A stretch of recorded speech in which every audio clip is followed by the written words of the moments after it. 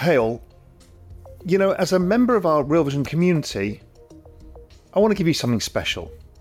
And that special thing is early access to our massive Black Friday sale with an incredible discount plus some more free stuff for you. You see, for me, getting prepared for 2024 is key for all of us. It's going to be a banner macro year. We've got a US election, a crypto bull market, we've got rate cuts to come, we've got technology, we've got everything at play all at the same time. And you need to be prepared for all of that. So realvision.com/early Black Friday. Take advantage of the offers right now and set yourself up for an incredible 2024. Thanks.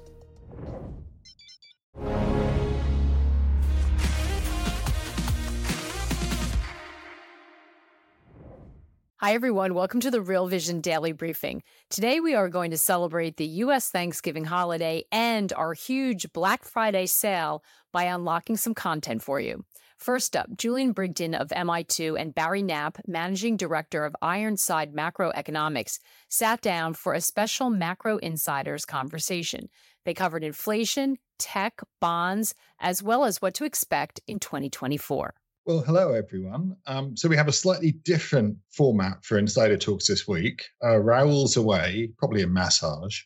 And Julian this week is joined by the excellent Barry Knapp of Ironsides Macro. Good to see you again, Barry. Raoul couldn't join us, so we will be doing a special Ask Me Anything with him on Monday morning at 10 a.m. Eastern Time for the Real Vision Pro members. So where to start? Normally, I'd ask you guys for your views on how they've evolved over the month, but still, since Barry is guest starring with us here, maybe we should start with a rundown on what you're both thinking about the key markets. Barry, would you like to kick us off? What are you thinking?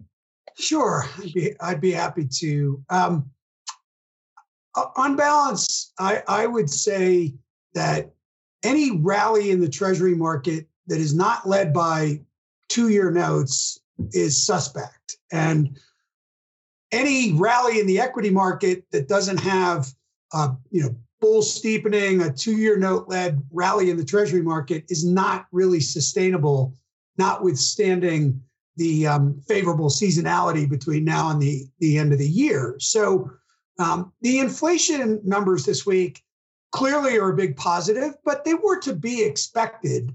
There's no question that inflation has been coming down. In fact, if you remove the lag-impaired rent of shelter portion of CPI has been below the Fed's target for 6 full months now. And so, sure, we had a couple of months uptick in non-housing services inflation. That reversed this month. We had a very curious 0.6% increase in rent of shelter in September, but we all know rents have come down really sharply. Rental indices like Zillow and Apartment List were increasing at 16% annualized rates 18 months ago. They're down to, negative in the case of Apartment List by about 1% and 3% in the case of Zillow. So we knew inflation was coming down, but the Fed, since the September FOMC meeting, has created this, I would consider it to be curious construct. I think it's probably Fed orthodoxy, though, that the necessary condition to stopping the rate hikes and then transitioning to reversing at least the last 3 rate hikes that I think were unnecessary and in fact harmful. The necessary condition is disinflation, but the sufficient condition is weaker growth, right? And that is a little bit curious in as much as it's not weaker growth that caused inflation to reverse from the peak in mid-2022.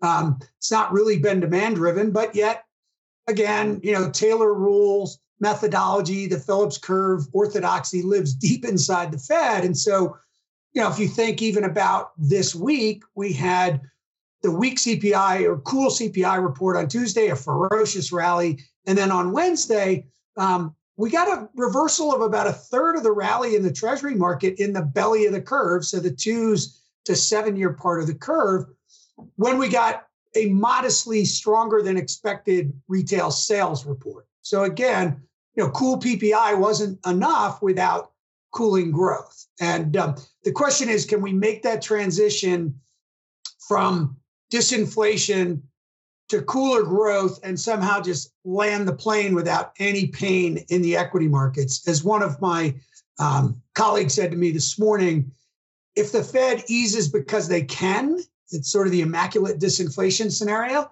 that'd be great. The probability of that happening is fairly low, but easing because they have to, either because the tightening of financial conditions, the deep inversion of the yield curve, and mind you, the yield curve only got as inverted as it did in 2023, 3 other times in US history, 73, late 79, late 80, and it's an existential threat to small banks.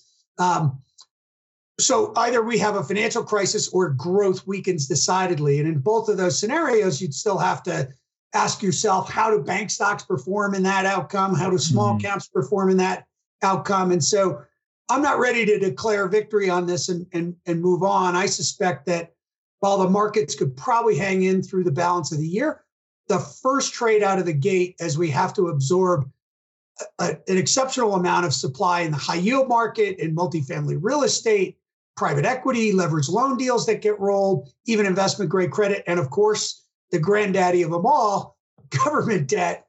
I would suspect that the first trade out of the gate in early 2024 will be a bit of a risk-off type of market environment. So, thanks, Barry. That's fantastic. Julian, you disagree? You agree? No, look, I mean, I don't really disagree that much. I mean, I've been in the camp that this concept of this, immaculate disinflation is kind of irrelevant in an environment of very strong nominal GDP with low unemployment. Because yes, there is a get out of jail card, and that would be an explosion in productivity. And sure, AI could deliver that, but it isn't likely to deliver it imminently or in sufficient time to let the Fed back off. And very simply, as I've said before, I think, a lot of the equity bulls' wet dream would be they'd wake up tomorrow morning and inflation would be 0 and nominal GDP would still be at 6, and they'd be, huzzah, this is it, off we go. And my point is that's absolutely bloody impossible when you've got 3.9% unemployment. There just isn't the slack to enable the offsetting explosion in real growth that you'd have to get if nominal stays at 6 and inflation goes to 0. Real has to go to 6 itself, right? So I think the Fed has to lower nominal GDP, which, to Barry's point, it seems to be their bias that you've got to see this slowing down of growth. I think their intention all along has been to use this opportunistic disinflationary policy framework where they trade off the absolute level of rates for the time at which rates stay somewhat restrictive. And so that means that what's priced into the market, this sort of assumption of, rates go up and then they immediately start coming down, is almost certainly wrong, absent some major correction in equities or some other kind of event. And so we're in this sort of grinded out environment. And as Barry sort of alluded, I think this leads to this kind of choppiness where, you get the rally that we hit our target. We'd had, our models suggest 5% for 10-year Treasury yields. We hit that. I'm amazed how quickly it's all reversed. I think some of that is Treasury manipulation, right? They're clearly beginning to get a little shit scared, as they should be, about the movements that are happening at long end of the bond market, because we are running unsuitably large deficits. And someone's got to pay for them. And we've discussed this, and you're going to be getting a paper from us talking about the supply side of global savings, and that it just isn't sufficient to support this level of debt rollover that we've got coming through. So something's going to have to give.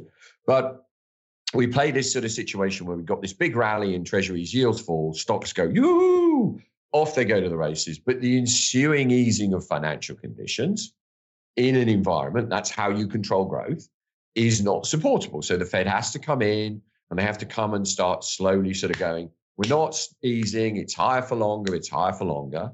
And I just don't believe that grinding out process that period of, because in an ideal world, I think, Barry would agree, what they'd like is a period of sort of sub-trend growth for however long it takes. Could be 2 years, it could be 3 years, until that productivity burst comes through. They'd sit there. I just don't believe the US is set up for that, right? I don't believe, if you're looking at an environment where stock prices haven't gone up for a year or so, that CEOs will sit there and not cut costs. And as soon as they cut costs, the odds are that we likely slide into a recession because unemployment goes too high and it becomes self-reinforcing on the other side. We're not there yet, but there are, some signs. Or, just markets on their own lose momentum. Equity markets in particular, don't like trading sideways for an extended period, not at such elevated. This tendency to lose momentum. As they lose momentum, CTAs come in, trend followers come in. I don't think people realize if you're in a balanced portfolio, right, you're down 20+% over the last 3 years, 2-3 years, and you haven't made money since that you made that loss in 2021. So our US investors who've got hundreds of, billions, if not trillions of dollars in these damn things, what are they going to do when they get the statement at the end of this year again? Are they going to sit there and say, oh, well, third year, come on, Wellington, come on, Putnam, come on, all these guys, you're going to make me money this year? Or are they going to go, fuck this for a game of soldiers and start to liquidate these things? I think it gets kind of interesting. Hey, everyone, we're going to take a quick break right now to hear a word from our partners. We'll be right back with more of the day's top analysis on the Real Vision Daily Briefing. So, listening to both of you outline the situation we're in, the questions that came into my mind was is the Fed really done? I mean, some part of it is, I look at how markets are trading, I struggle with why equities have remained robust. I struggle with why bonds were quite so terrible. Is the Fed done? Go ahead, Barry. Sure. They certainly should be done. As I said, I didn't think that any of the last 3 rate hikes were necessary. And in fact, I think they made the condition in the banking system, small businesses, real estate. We just got a terrible NAHB home builder index, which has now fallen from, 80 at its rebound peak down to 34. So well into deep contractionary levels. Or funding of the government, I think they've made this situation worse. So they certainly should be done. And I think that the markets, equity market, probably treasury market will be, will behave pretty well into the December FOMC when the Fed will eliminate that last rate hike dot and confirm that they're done. The question is, though, to Julian's point,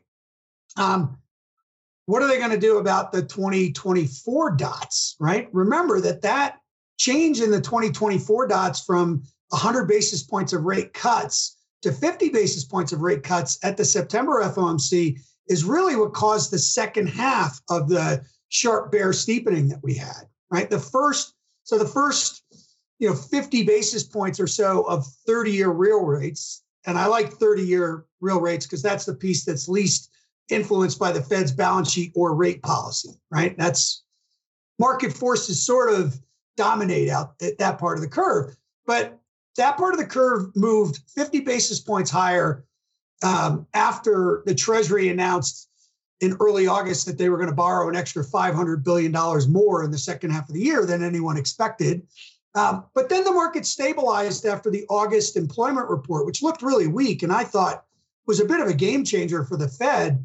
The Fed sort of dismissed it, right? And then they changed the dot plot for 2024 from 100 basis points of cuts to 50. So the question is, what are they going to do with the dot plot in December? The market thinks it's 100. I think it's 100. But that doesn't leave a lot of room for upside. And if the Fed were to just eliminate that last dot and leave the terminal rate at the same place, that would be 75 of cuts next year, but still less than the market expects. And they'll probably say, we're not thinking about rate cuts yet. And so in that environment, with all that issuance due in 2024, I think the market will really struggle with that. So listen, I didn't think there was any justification for the other cuts. I don't think there's any, the last 3 hikes. I don't think there's any justification for any more hikes. But then we're just going to get into this immediate debate about when do they start reversing the hikes. And without that reversal, right now the market's at about 75, 80% that they start in May, but that's a long time. I mean, it's 6 months. And so a lot could happen to the equity market in 6 months. And the treasury market, to me, you really can't get a significant sustainable rally going in the back end until 2-year notes come down sharply. So that's why I'm with Drock. I like twos. What's that? Or stocks crash. Or the banking system has another round of crisis, right? So, if you think about the 3 ways the curve can disinvert, and I believe it needs to disinvert to absorb all this supply, there's the immaculate disinflation bull steepener where the Fed cuts because of inflation coming down, but they've been dismissive of that. And I can't imagine they're suddenly going to change their tune, because the last part of it, getting from 3-ish down to 2, is going to be hard. And I don't believe 2 is going to be long-term trend anyway. Right. Then there's the growth weakened scenario. Well, that's kind of negative equities. And then there's the financial crisis scenario, which is very negative equities.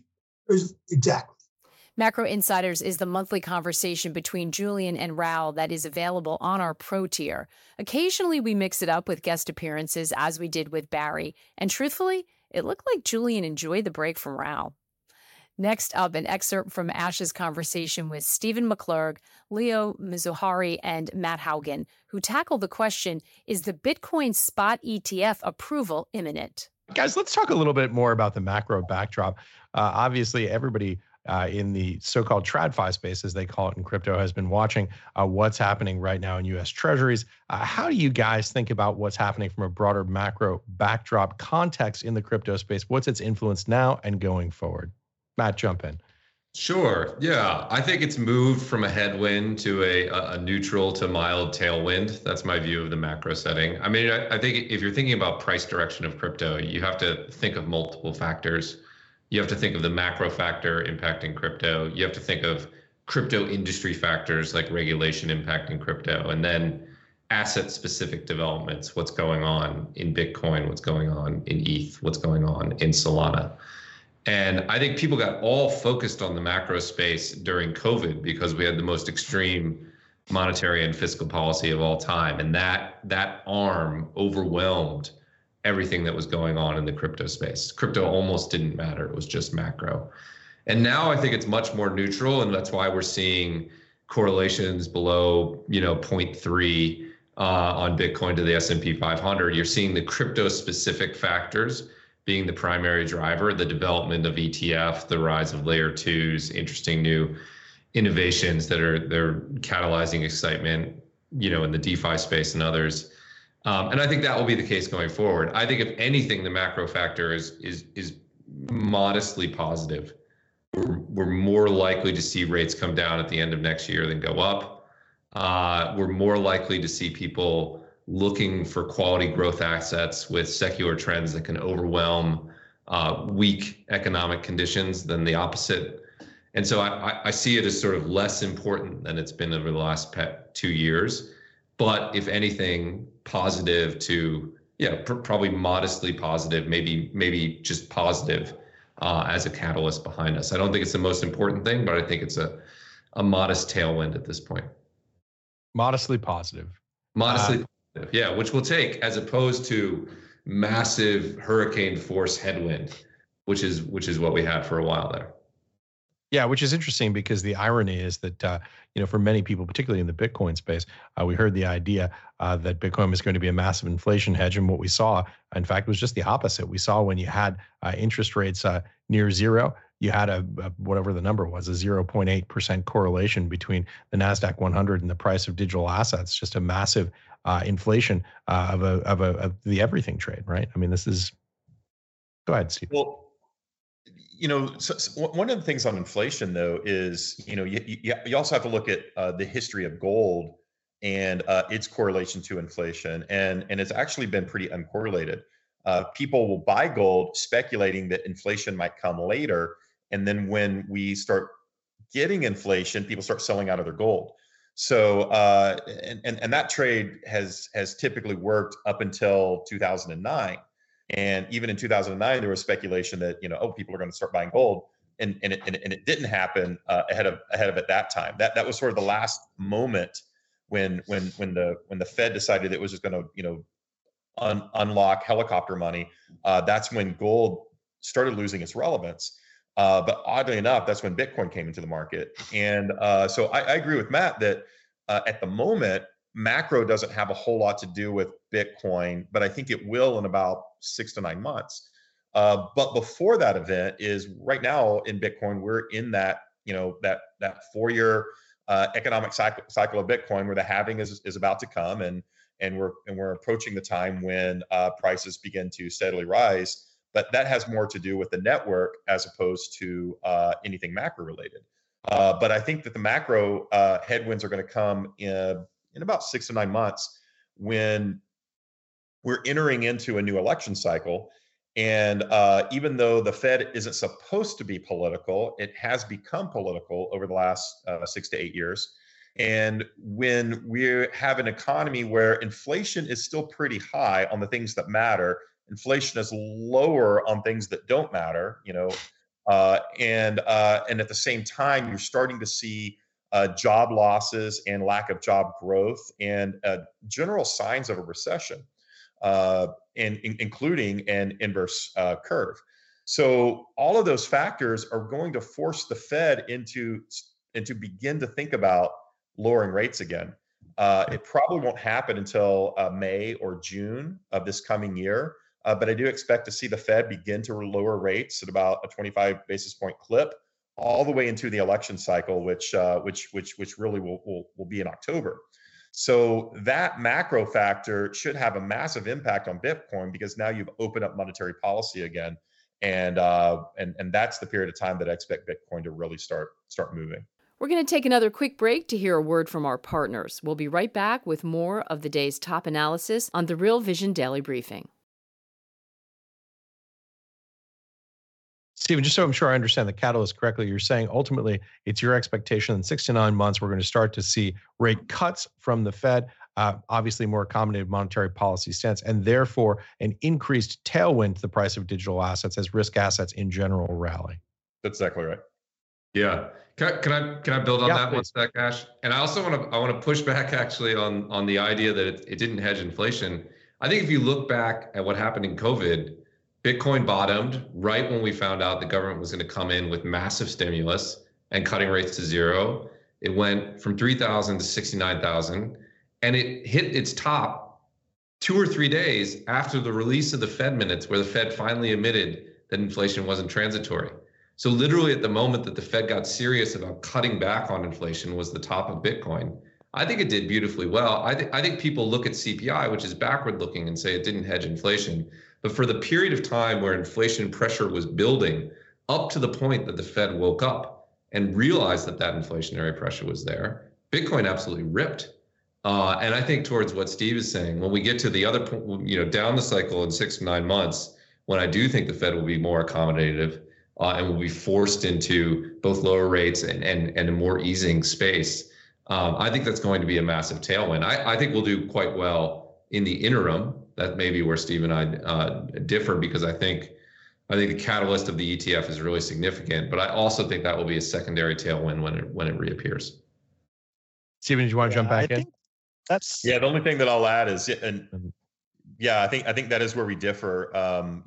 We're probably going to see, everybody's expecting a Bitcoin spot announcement over the next week. It's all over Twitter.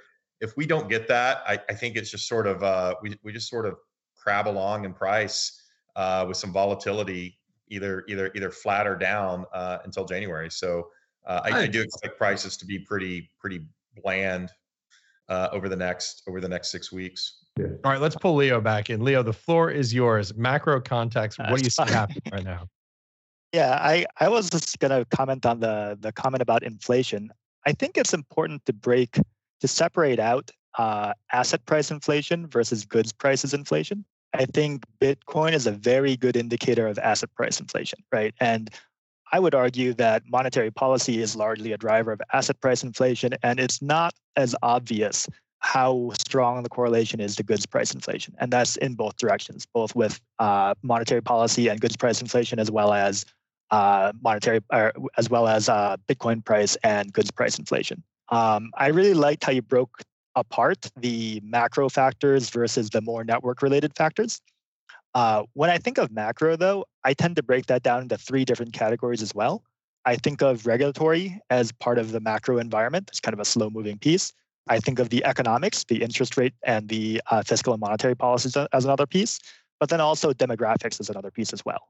I think when we think about the ETFs, that is a big regulatory tailwind, right? We're doing well in the regulatory space right now. We've won a lot of court cases, and it looks like we're about to get this ETF. I think on the interest rates and policy plays, I don't know if I agree with Matt and Stephen as much. I think the general consensus appears to be that we're going to get rate cuts come mid next year. I mean, I think we have a real good potential for it being later than that. This latest kind of slowdown was very well orchestrated, right? The Fed being able to orchestrate the soft landing, unheard of ever in policy history. And I think it's quite possible that even as long as the Fed kind of stays on hold for a while, I think it's quite likely that the economy continues to hum along on other tailwinds. And that might not be great for the asset price inflation tailwind of macroeconomic policy for Bitcoin. And on an even longer horizon, I'd say that demographically, there's a lot of tailwinds. It seems like young people really like crypto as an asset class, which is a little bit surprising to me, but degens will be degens. Leo, is it too cynical or skeptical of me to say they haven't quite negotiated the soft landing yet? Oh, that's definitely true, right? Well, it's never going to look perfect, and we don't know how bad it's going to get. But I mean, we had that recent scare in inflation over the last few months that seems to have died down. That's gone splendidly well. They didn't react too quickly to that. I think the both economic growth side and the employment side seems like it's doing fine. Unlike what we see in the headlines every day, it seems like everyone's getting fired left and right when you look at the headlines. But when you look at the numbers, non-farm payrolls is doing fine. It doesn't look like we're really in any sort of recessionary state for quite a while. That was part of our Pro Crypto offering. All this week for the holidays, we are running a 50% discount on all tiers. Get it as a gift or buy yourself an upgrade. Get the knowledge, tools, and network to make 2024 a profitable one. Enjoy the weekend, everyone. Hey all, as a member of our Real Vision community, I want to give you something special. And that special thing is early access to our massive Black Friday sale with an incredible discount plus some more free stuff for you. You see, for me, getting prepared for 2024 is key for all of us. It's going to be a banner macro year. We've got a US election, a crypto bull market, we've got rate cuts to come, we've got technology, we've got everything at play all at the same time. And you need to be prepared for all of that. So realvision.com/early Black Friday. Take advantage of the offers right now and set yourself up for an incredible 2024. Thanks.